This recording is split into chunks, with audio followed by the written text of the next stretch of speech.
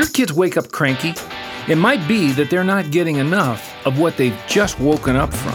Grace-based advice from Dr. Tim Kimmel on today's Family Matters Minute. Hurried lifestyles can sure take the fun out of family. When everyone is so busy that they can't put their heads on their pillows early enough each night, tired kids led by tired parents are what you get the next morning.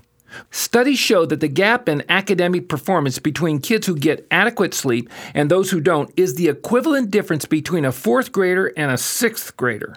Academic assessment is always measured far more than intellectual capacity.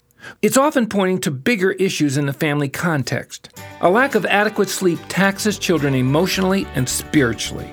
Listen, we may not all get the sleep we need, but we do our kids a huge favor when we make sure they're getting all they need.